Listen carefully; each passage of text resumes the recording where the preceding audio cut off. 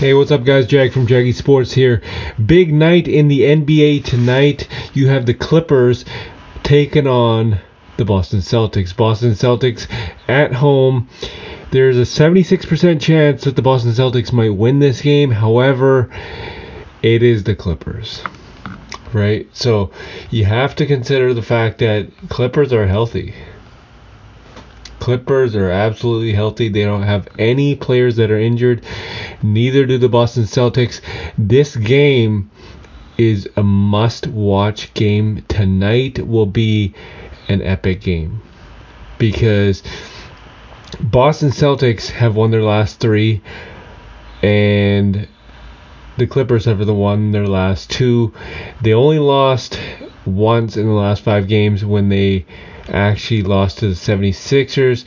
However, this game should be a defining moment for both teams, actually, because moving forward, Boston Celtics need to actually cement their pathway to a title, and the same thing goes for the Clippers, right? Clippers, they have to actually do well in order to make it to the playoffs.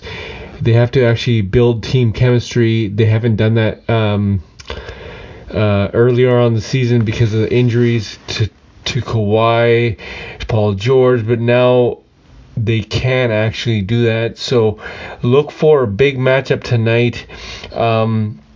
Also, you have OKC at Charlotte, Cleveland at Indiana, Memphis at Toronto, New York at San Antonio, and Houston at Dallas.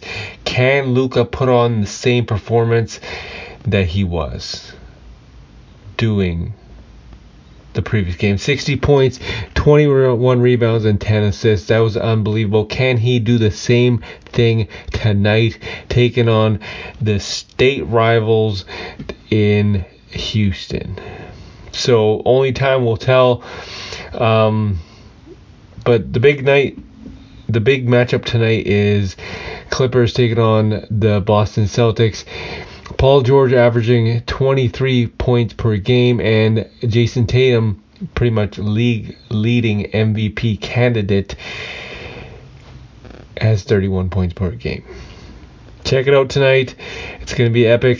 This is Jag from Jaggy Sports.